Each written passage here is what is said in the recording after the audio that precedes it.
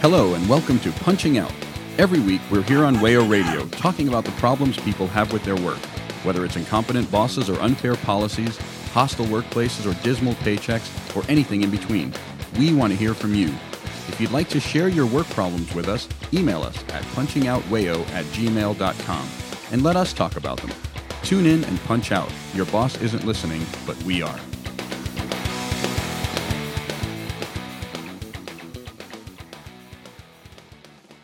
Hello and welcome to Punching Out. I'm Ryan, joined today by Noah. Hi, y'all. And Lou. Hey, guys.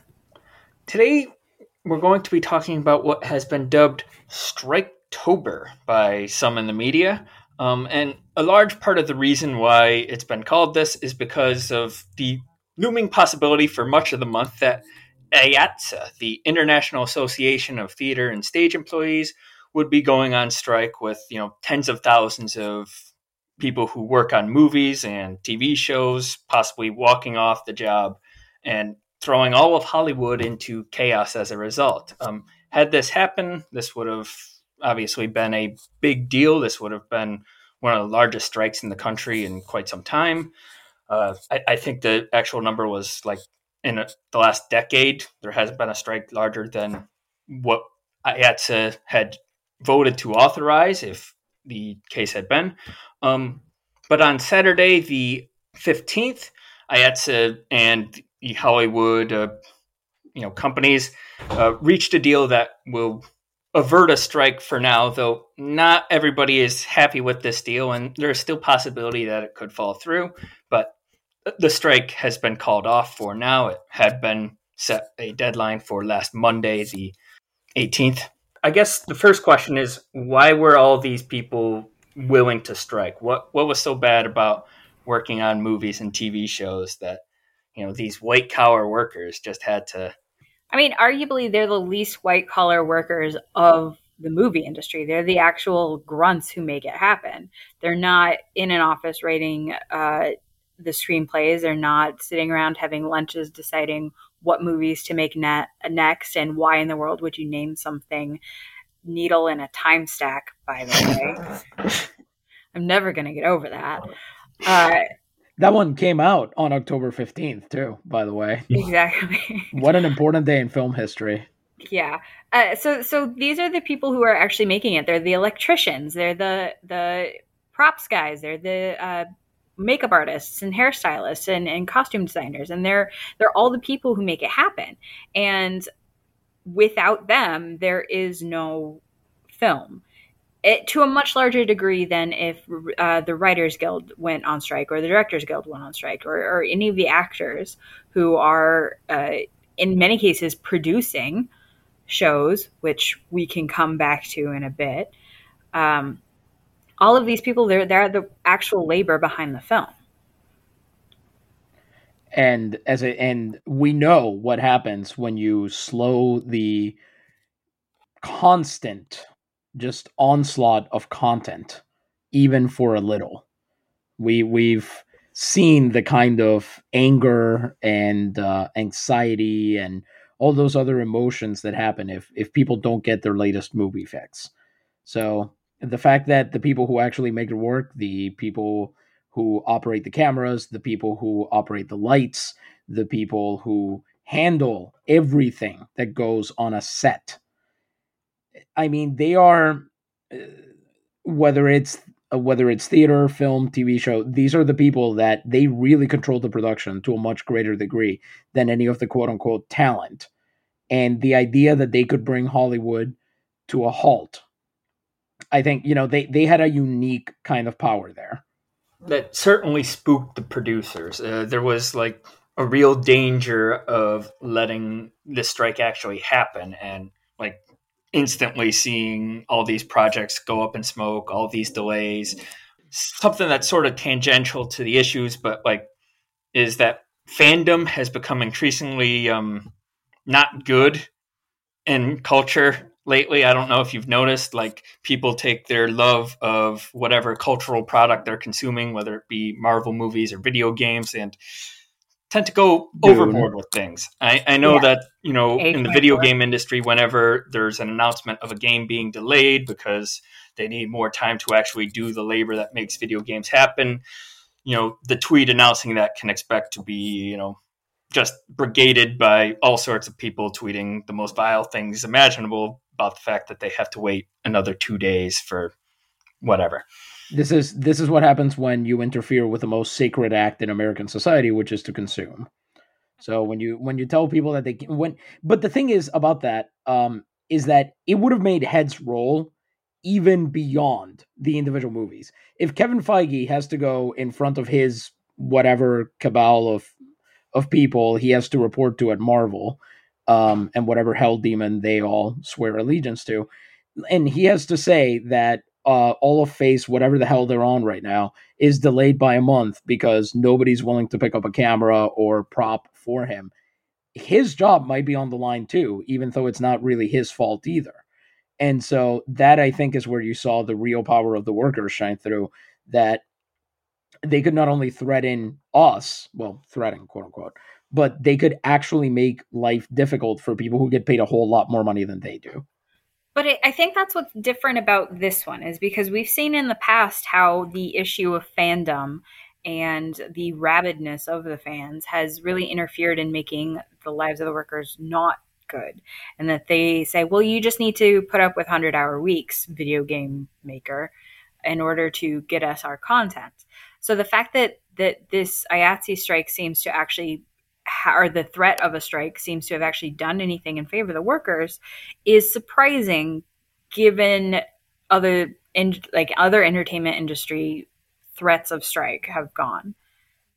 You can see a reality in which that sort of toxic fandom is weaponized against the workers in this case and wielded, and Hollywood does their thing to wield public sentiment against the workers and just crush the union into accepting whatever terms Hollywood wanted.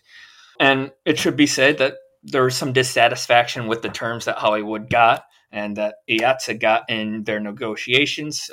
We should talk a bit about the specifics of what exactly they wanted.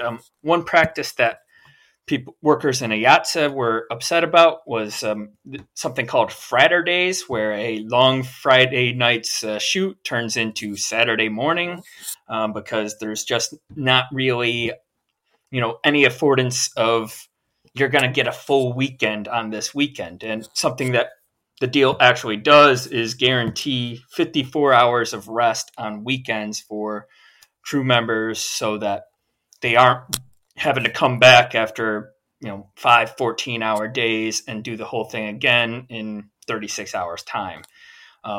It's a start. It obviously, again, there's dissatisfaction at play here that we can get into, and part of that is because some of the specifics, the other stuff I remember, there were 10-hour, the deal is supposed to guarantee 10-hour turnarounds between shifts, which some workers have pointed out is already in the contracts that they've signed.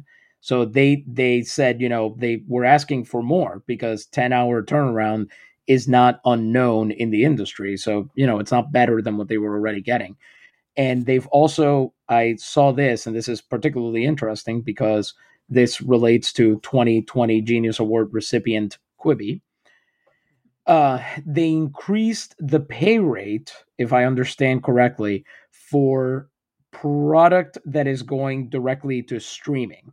So they kind of evened out the pay scale for that, especially if it's, I think, in the 30 to 60 minute tranche. The lower than 20-minute one, which is where Quibi was trying to make money by skimping on labor, that one is... So that one's a little bit vaguer, but my understanding is that there's language in the deal that says that it has to be brought up to match the medium range pay scale. So that is actually a big pay raise for people working on those productions, because stream-only productions, especially short format ones, were being heavily taken advantage of, precisely to pay people a lot less. Thank you, Noah, for bringing up Quibi, because I knew we had talked about the production length or whatever before, but I couldn't remember when. Time is Give weird. some of our listeners who may not be intimately familiar with Quibi, the failed short-form streaming service that rose and died very quickly last spring. What we talked about when we talked about Quibi was that a lot of it was essentially a workaround given the existing bargaining agreement between Hollywood and workers, which allowed for workers to be paid less if the project they were working on, the show or whatever, was under a certain length. And so Quibi said, we're going to make all our episodes 10 minutes long. We're going to sell this as, a product for ADD addled Gen Z, when in fact we're just trying to, squeeze out workers by cutting up what would have been, 10, 40-minute episodes into 40, 10-minute ones, or, whatever the time may have been. At any rate, that sort of exception and that sort of loophole is now something that has been assuaged in this bargaining agreement, which is, according to The Verge, could result in up to 30% more pay for production workers on these streaming services, which is good. But again, some workers are saying that's still not good enough. They, in an article in Deadline, I'll just quote from the article. One of the biggest issues was raising minimum wage for local 871 members. They include writers, assistants, and various coordinators from $16 an hour to $23.50 next year, $24.50 in 2023, and $26 an hour in 2024, which, is a big increase, but also what workers had been calling for was an increase to $25 an hour starting next year. So, obviously in all these negotiations, there are compromises. Whether these compromises are enough for workers to get on board with this contract is very much still up in the air. The contract has not been ratified by membership of IATSE. And it hasn't even been written, so it can't even be ratified. They have to actually put it down in language that kind of makes sense as a contract, and then that gets sent out to union locals to vote, and they vote in kind of, and this is unbelievable, they vote in an electoral college. It's the only other organization in America that uses the Electoral College. Yeah, each local votes, and whatever their majority is gets that vote goes in, and you just add up the yes votes and the yes locals and the no locals, and whoever wins. Not bright, not smart guys, but whatever. Critical support.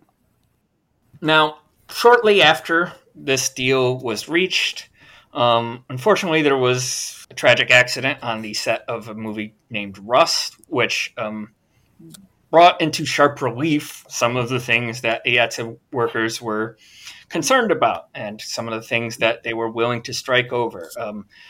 If by now you've probably seen or read the news that Alec Baldwin fatally shot a woman with a gun that he did not realize was loaded with live ammunition on the set of this movie, which, in a tragic irony, is about a 10-year-old kid who accidentally shoots and kills someone. And obviously this is, awful. The woman's name is Helena Hutchins. She was the director of photography on this movie, a cinematographer in the industry. But what workers on the set are saying is that, this was something that could have been avoided. This was something that was deeply preventable if, producers on the movie, Alec Baldwin included, had simply listened to workers' concerns that they had previously raised, including directly about gun safety on the set. To the point that they had walked off the set because of poor safety decisions. At the time, and you can correct me if I'm wrong about this, but at the time that the incident occurred, at the time that Alec Baldwin shot a person and killed them, they were using non-union crew to handle their guns. And the non-union armorer was apparently, so there's levels to this, because I guess the non-union armorer wasn't always great about checking, but an article that you shared with us, Ryan, and I'm not sure which one it was, discusses how the assistant director was also known for cutting safety corners on several movies and has had complaints raised against them. And I don't know, what other job does that sound familiar? That you don't take safety of other people seriously, multiple formal complaints get made against you, and not only do you get to keep your job even when it kills someone, but just zero consequences appear to attach to your name. Sounds very familiar. Might say it was a director involved shooting, I guess. Producer involved shooting. Producer Please. involved shooting. And there's been so many levels, and if you're listening to the workers or saying anything from that, you hear that things were not being done correctly, that scabs were involved that didn't know what they were doing, and there were consequences. The consequences now appear to be that I saw a petition earlier to make it illegal to have any kind of live weapon on a film set now, which is not going to actually fix the problem that led to this happening. Fixing the problem would be actually listening to workers and solving the worker problem, not the weapon problem, weirdly. It's possible to safely shoot a movie that features guns. It's a matter of actually prioritizing safety. And in this case, it's clear that was not the case. There was an article written in Jacobin just today. This is Monday, by Alex Prest. Headline: Helena Hutchins' death on the set of Rust was not a freak accident. And she talks about, she interviews some of the workers on set, many of whom wish to remain anonymous for obvious reasons. To quote from the article, one crew member who has worked with Halls and requested anonymity, Halls being the associate director on this, said that while Halls is not a bad guy, at least one of their co-workers referred to Halls by the nickname Safety Last. Quote, he never did a safety inspection on the weapons, which he was supposed to do, and he would joke about how pointless it is to double-check them, said the crew member of the production they had worked on with Halls. That description accords with statements another of Hall's former co-workers made to NBC News and accounts that safety meetings on Rust 2 had been scrapped. And this is what happens when you deprioritize safety. The article that I was referencing earlier, by the way, is from Yahoo. It's by Ren Graves, titled "Hours Before Alec Baldwin's Shooting Crew Walked Off Set to Protest Safety Conditions." And it's the same, it confirms everything. I mean, I almost thought that these were the same quotes that you were reading, and they're only slightly different. Everyone pretty much confirms this. But this is what happens when you devalue the expertise of the people doing the job that needs doing. And managers and bosses love to do that. They'll tell you that they need you to do your job, and they'll tell you that you should have the right attitude and that you should, have the stick-to-itiveness to get through anything and whatnot. But when it comes time for you to protect yourself and your fellow workers and to point out that your expertise says that certain protocols should be followed, they suddenly just don't care about all of that anymore. It's as if you're expected to have the technical expertise, but without any of the experience that would teach you the situations to apply it in. You're allowed to have expertise to the extent that your expertise doesn't slow down production.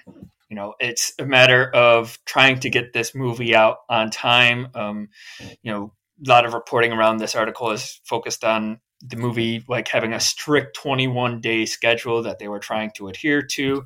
And corners get cut when you're trying to adhere to that strictest schedule.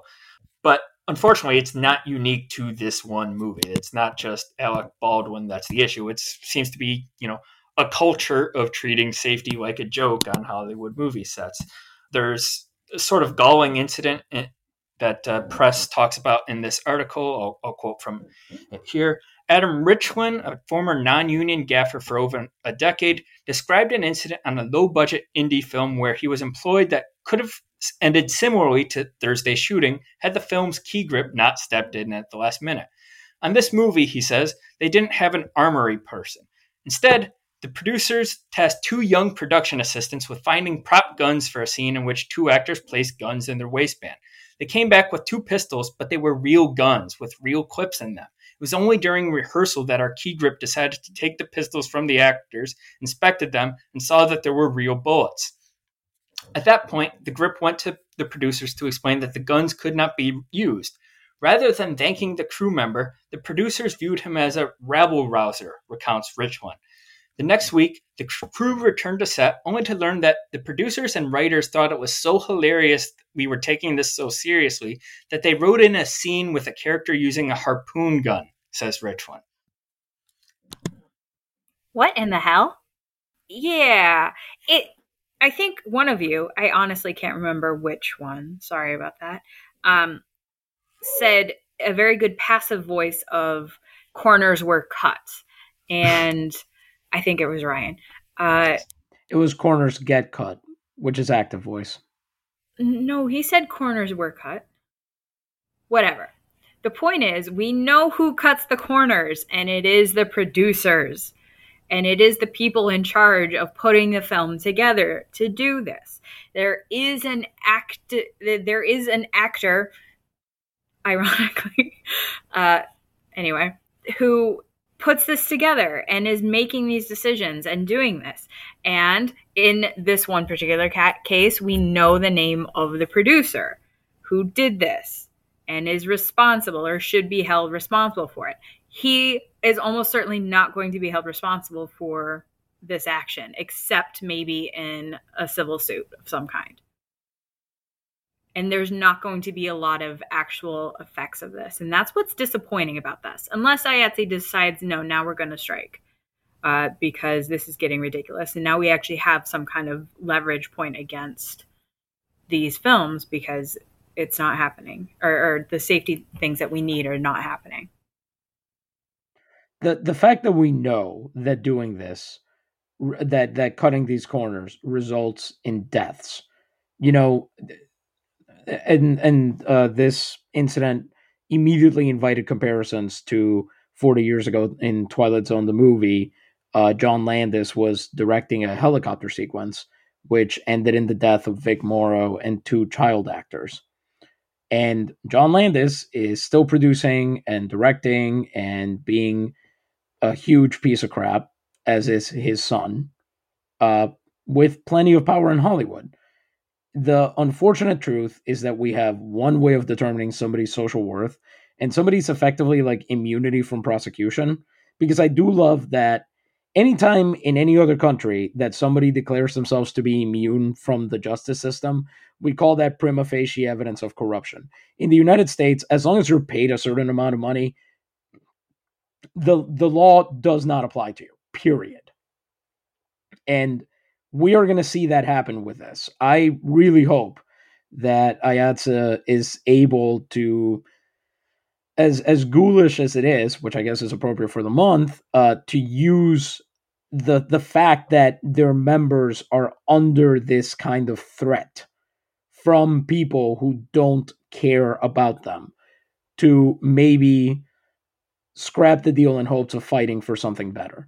Because frankly, the fact that all of these people, all of these producers and directors and whatnot, the fact that they don't all have to just hand over their entire estates to the people who actually do the jobs that make these movies possible is more evidence of the fact that this is a country that doesn't deserve to exist anymore. Hollywood is unique in a lot of ways compared to other industries, but it's unfortunately not unique in that, executives like cutting corners, and those cut corners result in huge risks for the people actually doing the work. And unfortunately, what we've seen elsewhere is that very rarely are executives held accountable when those risks lead to people dying in the workplace. This is not just unique to Hollywood. It's something that we've talked about in like the coal mining industry and any number of other places. It's noted in the Jacobin article that Hutchins is the 4th camera crew member to be killed on set in the last 10 years in the U.S. So, that's 4 too many. These are jobs that can be safe and should be safe. It's not something that should inherently be dangerous the way that certain tests just always are going to be. And yet 4 people have died doing it. The risks are being taken because the people who aren't affected by those risks, benefit from either the cheap thrill of taking the risk or just the production schedule of keeping things on track. Yeah, and that's what's frustrating is ultimately you're making a movie. You're making something that we don't have to have in order to survive. Arguably, though, the lack of content during the pandemic was a little much eventually, but that's why we have books, people. We can read. And there is no sense and no need to be this flippant about safety. I mean, this is not an essential service. This is a pretty fantasy. Like, at the end of the day, that's what this is you're just making up pretend for people. That's all you're doing. And the fact that we can't or don't seem to want to operate in a way that would save lives and protect people is really embarrassing. And not just embarrassing, it is outlandish. I think that's as good a place to end this segment as any. When we come back after this break, we'll talk about some of the strikes that have gone through this month and some of the strikes that are ongoing. We'll be back.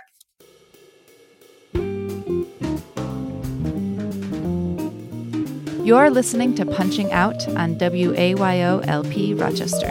If you'd like to continue slacking off, you can find all of our past episodes on iTunes and SoundCloud. Remember, your boss isn't listening, but we are.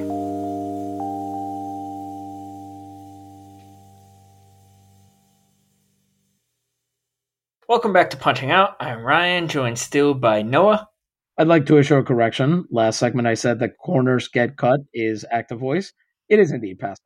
Thank you very much. Loser. Now I'm going to have to leave in that whole grammar argument.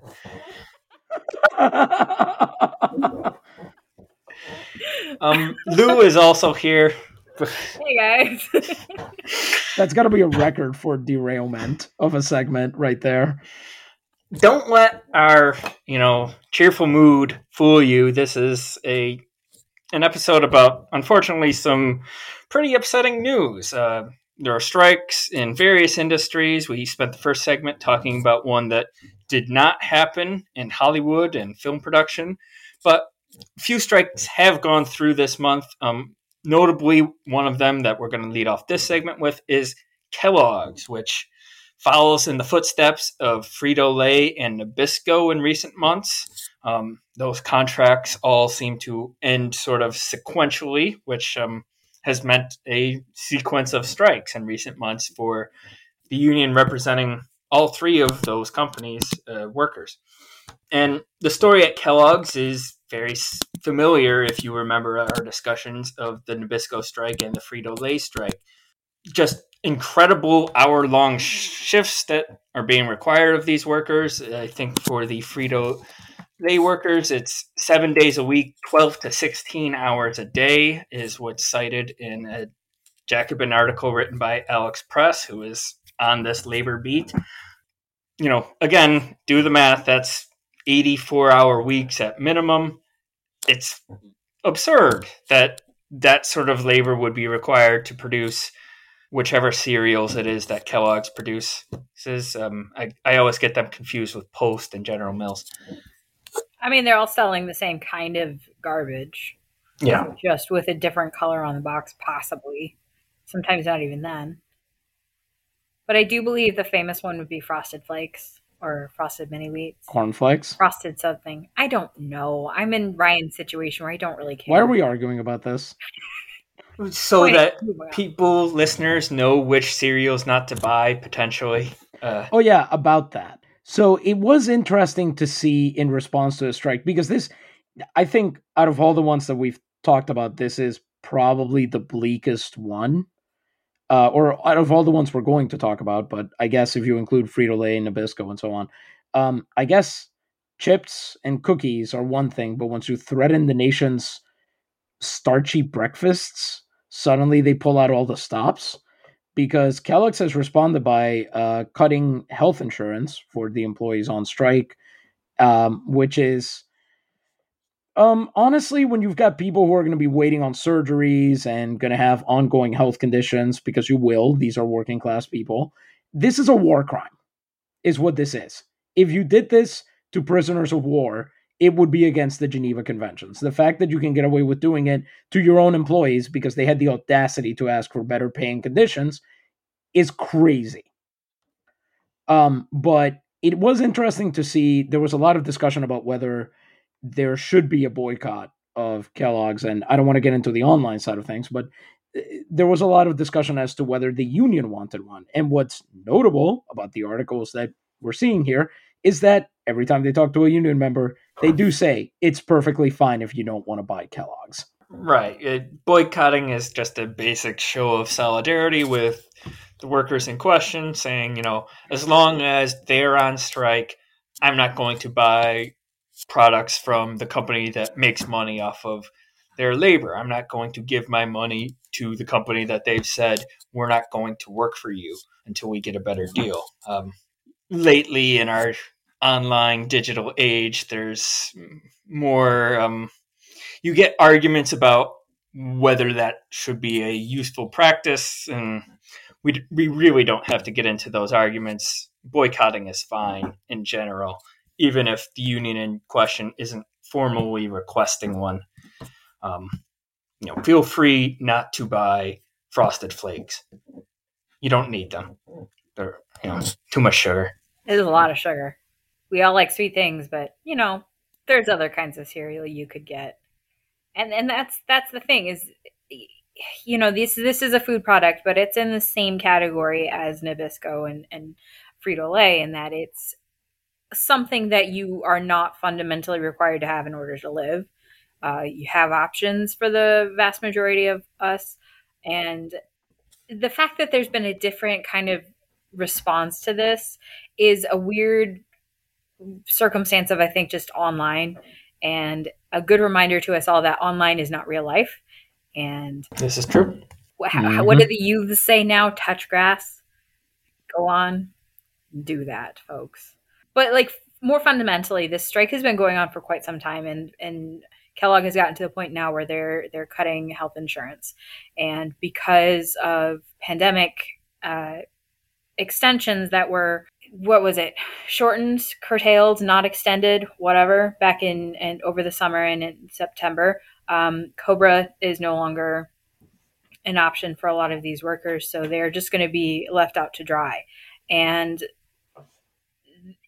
that's not good. And that's why these kinds of movements are risky but very important, because the corporations that people are striking against fundamentally have a lot of power over their workers. And this is a good reminder of that. And it doesn't in any way undercut the importance of what these striking workers are doing. But it is concerning and alarming that they're doing that, or this is being done. And there are a lot of industries that could point to a loss of revenue owing to the pandemic. The sugary cereal business is not one of them. The Jacobin article notes that Kellogg reported a $380 million in net income for the most recent quarter this year. Sales are up 2%. Industry-wide, cereal sales are up 9%. They have the money to offer these workers. They can afford not working them 84 hours a week. They choose not to because that's what bosses do. They will squeeze every ounce of workers that they can. While also, by the way, laying them off. One of the plants that is on strike recently had a loss of 212 jobs. So you've got, not only are they treating the workers that they do have worse to the point that they go on strike, which is a dangerous thing to do in this day and age, because there is basically no union density in the United States labor force anymore. But they're also doing this while moving production to other countries and lowering the quality and increasing the price of their goods.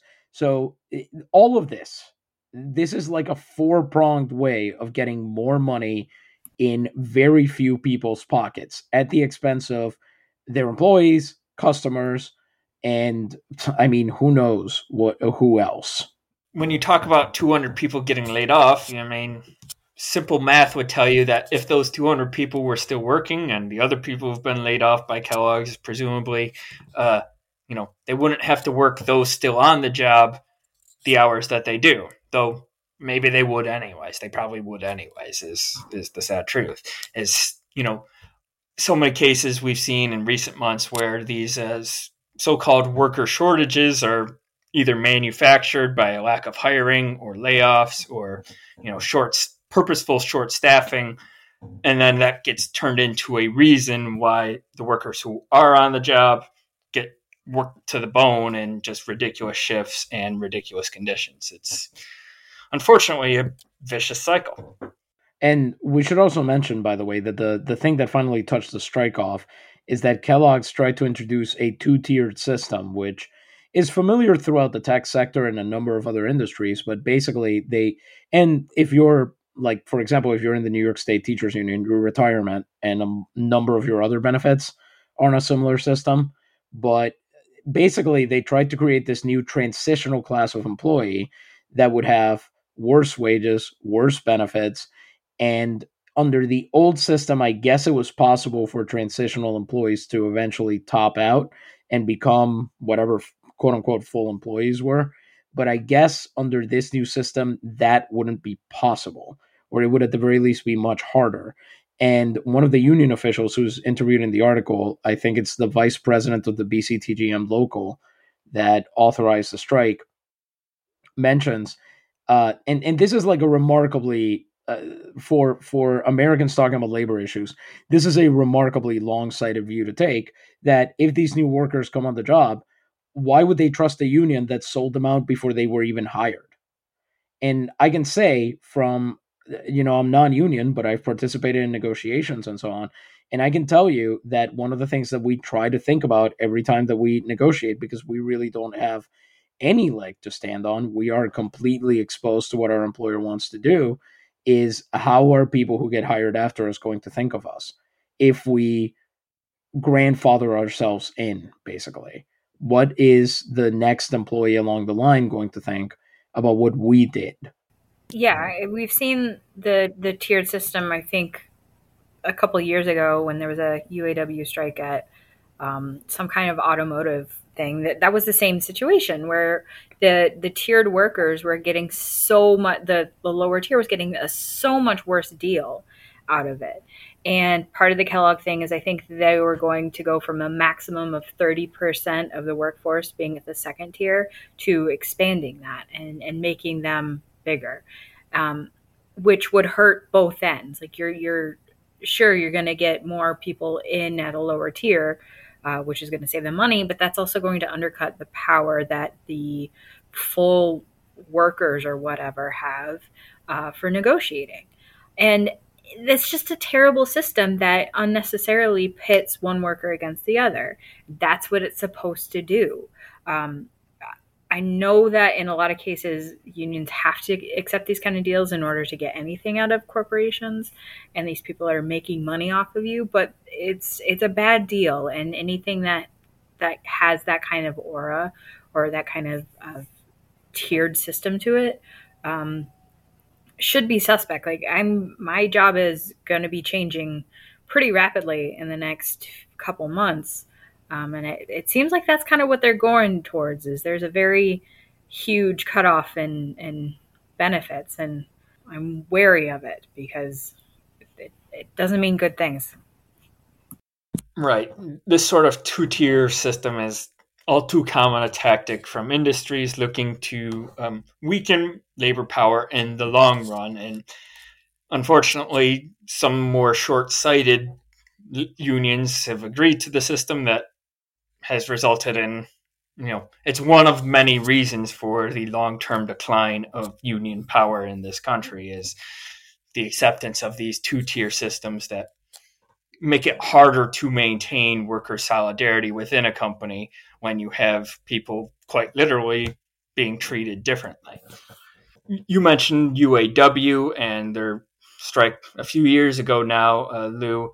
UAW workers are on strike again at John Deere plants across the Midwest. About 10,000 UAW members are on strike now, protesting against, conditions that you can imagine. These are people making heavy farm equipment, tractors, etc.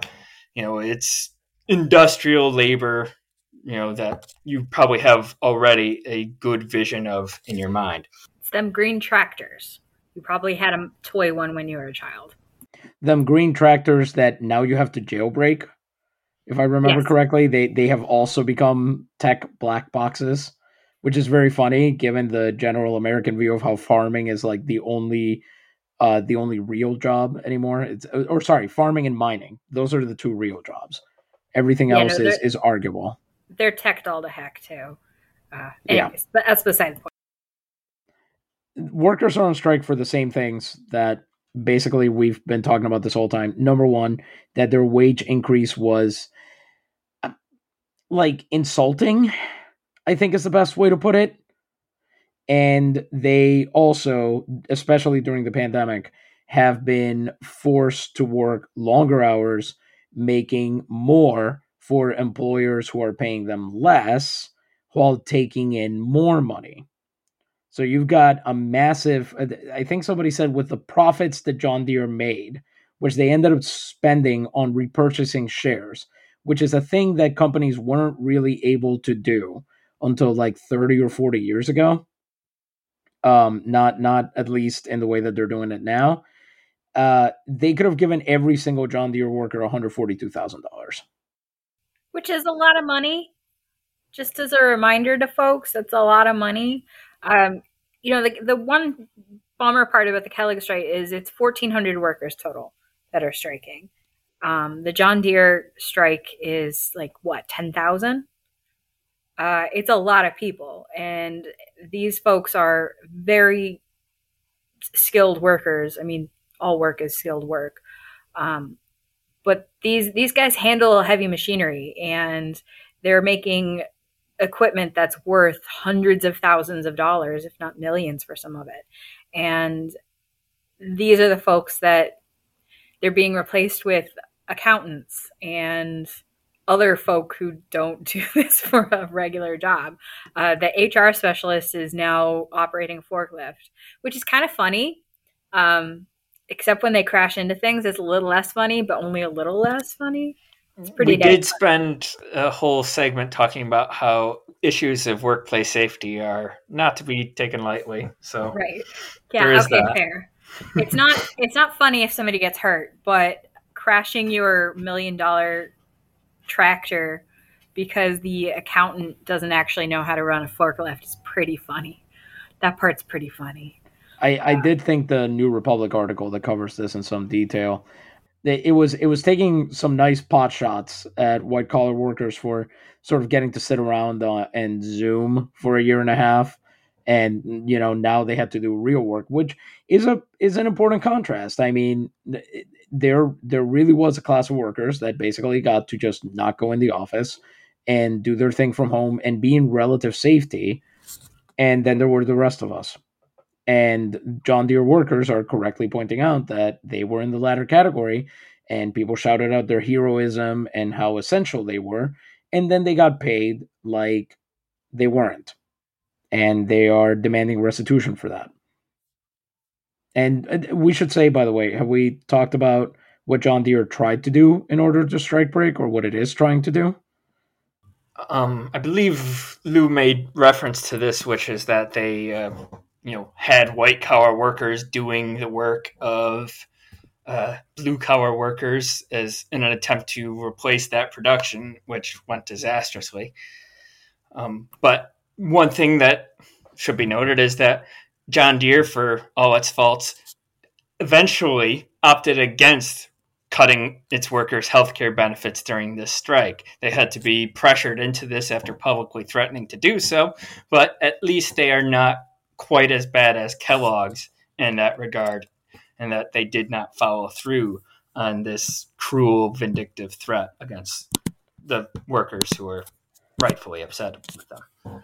John Deere has also started in 2 different cities, I can't remember which ones, has injunctions against the strikes and picket lines, which have been seen as pretty ridiculous and unnecessary, given the fact that John Deere wasn't, in one particular case, the judge said that they couldn't have the fire barrels and chairs, which was not something that John Deere even said was a problem for them. The judge was just like, hey, don't have these anymore.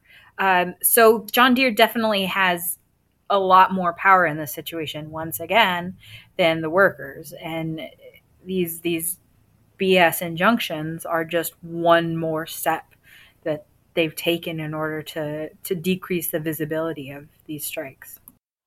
They did so two things about that. One, the judge who issued that, her last name is Greve, Greve, which is French for strike. You can't make this up. And two, a version of this, the NFL got a similar version of this injunction in, if I remember correctly, for the Eagles games during the 1980 whatever strike. I think it was 87. 1980. Could have been 87 or 83, either one. It was the later one, I know that, because this was the one during which they definitely used like tons of scabs, notably Suge Knight. Interesting. But anyway, so they had a very similar injunction where they could only put certain numbers, and the NFLPA was backed by the Teamsters. So something like 40 times the number of people who were allowed by the injunction showed up anyway, as did an armored truck called the Scab Breaker or Scab Buster or something. So it, that tells you something about where the strength of the labor movement was, even in the 80s, while Reagan and all of his buddies were busy dismantling everything that gave workers any power. Even then, they were kind of willing to scrap. But now you can't, because eventually John Deere will get the police in with their military-grade weapons, and they'll just mow you down. And so, and everyone knows that will happen, because we are more aware than ever of what the job of every institution is in this country, and it is to protect the property and moneyed. And John Deere definitely counts as that, and its shareholders and executives do. And it's white and blue collar workers not so much, but they're nice enough to their white collar workers that they didn't all think of walking off the job when they were told, well, now you're going to operate heavy machinery with no training. There's a in these Times article by Colleen Boyle that stuck out to me. She's quoting a worker at Iowa's Davenport Works who requested an anonymity, striking member of the UAW. Quote, when you factor in the pandemic, being deemed essential workers, and in our case, having a company turning a record profit, the CEO giving himself a 160% raise and giving 17% dividend raises, we kind of feel like we're left to kick rocks, is what the worker said. And all of that, very hard to argue with when laid out so plainly. These are workers who have not seen the sorts of raises that their CEO treated himself and shareholders to. And they're the ones doing the work. Yeah, and it's, given the amount of money involved here, it really would not break John Deere in any significant way to increase wages and increase the conditions or improving conditions for these workers. Like, as Noah said before, the profits that they've made in the past few years, they could easily pay every single factory worker over $100,000 each in order to do that. Most of these profits are going to pay dividend and shareholders, or dividends for shareholders. It's so blatantly obvious that capital exists just to pay itself in this situation, that it's very surprising that they continue to think that they can get away with. John Deere, and specifically in this case, thinks that they can fight these workers with their accountants and HR departments. There was, I cannot remember, I'm sorry guys, which article it was talking about how the one white collar worker said that there was no way that the next production cycle for John Deere was going to be able to get off the ground, given the fact that welders needed to be involved and all these other extremely skilled jobs that you kind of have to go to a trade school in order to learn how to do properly. An emergency training session is not going to teach you how to weld together a machine in order to make it an acceptable product to spend hundreds of thousands of dollars on. And also, who's going to train you? Yeah, I mean, like, what did they do? Did they just go to YouTube and have... Yeah. Did they go to YouTube and be like, hey, this is how we're going to weld this crane together. Take some notes, folks, and that's what you're going to do next week. Like, is that what they did? Was that the training that they had? It's absurd that they think that this is this is something that they can actually do, that they could replace 10,000 workers with a bunch of scabs. Like, it's very bizarre that John Deere is continuing to push back as hard as they are on this.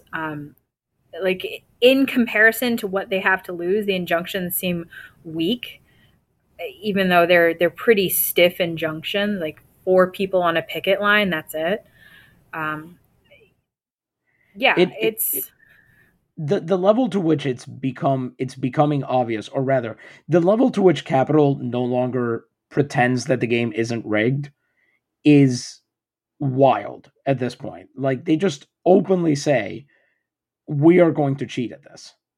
We are going to treat the law as though it is our personal plaything. We have no regard for democracy or human rights of anybody on the other side. I mean, they've ripped the mask off, and they think that they can do that, and maybe they're right, because they've made sure that the people, that they're thugs, have all the weapons necessary to make that violent threat a reality. And, you know, John Deere, probably executives were hoping that, I mean, I'm sure they were hoping that one of these accountants or whatever was going to get their body just crushed against a wall. And then they could put photos of that everywhere and say, this is what, striking got. This is a victim. They're going to start the Victims of Labor Unionization Memorial. That's what they really wanted to see.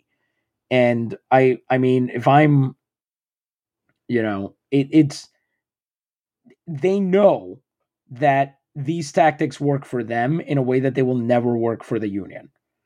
Because, and I know I've said this before on this show, Americans hate nothing more than the collective and the idea of working together to achieve good things.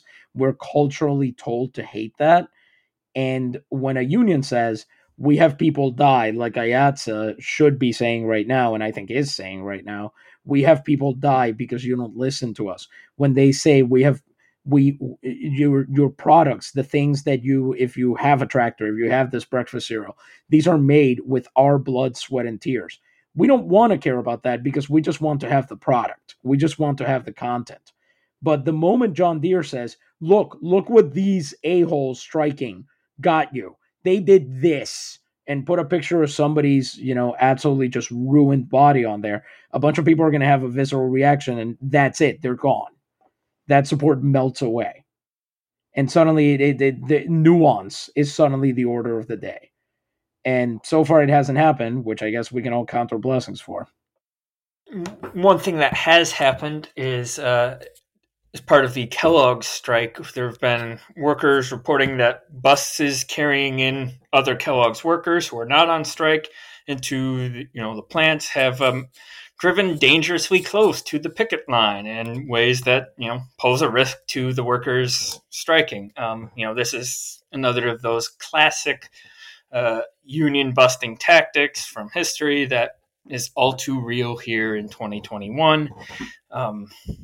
This happened in Omaha, Nebraska, but you can rest assured that it's happening. It is not the first time we've seen these sorts of attacks on picket lines.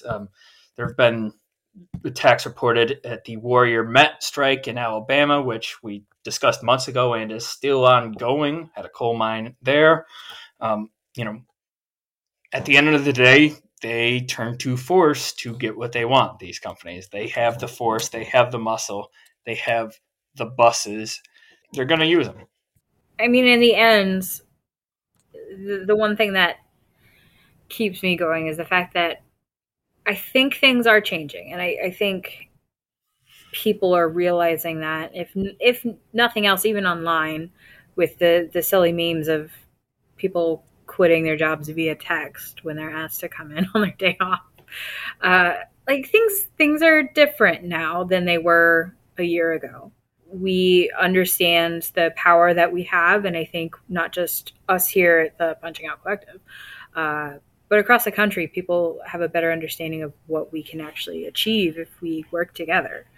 And that's good. And we just need to keep going. I think there was, I don't remember where it was. It wasn't in any of the articles we read for this, but there was somebody who said on one of these picket lines that, it's a lot easier to strike when you realize that your boss wants to kill you. And honestly, that should be the line from every worker, because that is exactly how they behaved. I don't care if they actually wanted to. They acted like it. Every person who got put in danger of being sick, of dying, of hospitalization, of losing family members, their boss, the people in charge of them, the people who are supposed to be responsible for them, acted as though they wanted them dead. We have to start from that point of view, because that is, more than anything, I work with a lot of people who are, would never consider themselves, quote unquote, union thugs. But the fact that they felt, just like I did, that our bosses did not care literally did not care whether we died on the job. And we don't work in a factory. We don't work in a place where you get your hand mangled or, lose limbs. The fact that was the biggest source of solidarity I've seen in 11 years. I think it matters. I think it matters knowing that we're all in that boat. Not just the same boat, but that bad a boat. That sort of sense that actually my boss doesn't care about me is one reason I think we've seen this worker shortage to the extent that it's not just overblown and inflated by bosses refusing to hire. It's workers realizing that they were getting a raw deal before. It's workers realizing that, they deserve better than what they were doing before the pandemic. They deserve better than what they were doing during the pandemic in many cases, when they were going into work despite the risk of a deadly virus going around, despite, this being pre-vaccine, pre-mask in many cases. The way in which capitalism got back to normal was alarming for a lot of people for whom they recognized that actually all of this was very abnormal. This is not how it's supposed to be. It shook things up in a way that we haven't seen in decades, probably. I think that's where we're going to end this week's show. You can stay tuned if you're listening to this on Wayo for Born in the Belly, airing at 1. For this week, I'm Ryan. I'm Lou. I was Noah. And this was Punching Out.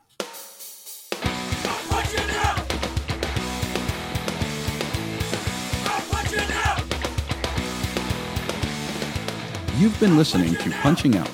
You can find us on Facebook and on Twitter at Punching Out Wayo.